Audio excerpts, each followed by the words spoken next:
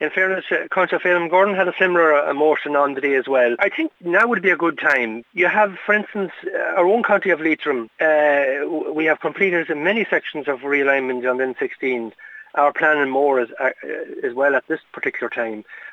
You have Sligo has a section of N16 under construction. I suppose Cavan has a very small part, a small area of N16, so it doesn't seem to be a big problem there. But the bigger problem then is when you with Fermanagh, investment is certainly needed on the A4, and especially from Belcoo to Enniskillen.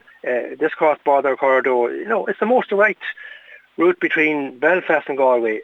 There's 3 airports along that route. We have the one in Knock and we have 2 in Belfast. So it's a very essential cross-border corridor, and I think we're missing a beat by not having that road the whole way, A4 and 16 realigned.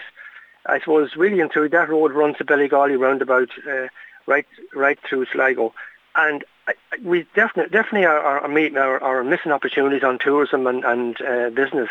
By not, and of course the Greenway will be close by as well when that gets up and running. So there's lots of opportunities there, but we need a good road. We need a good road on this cross-border corridor, John.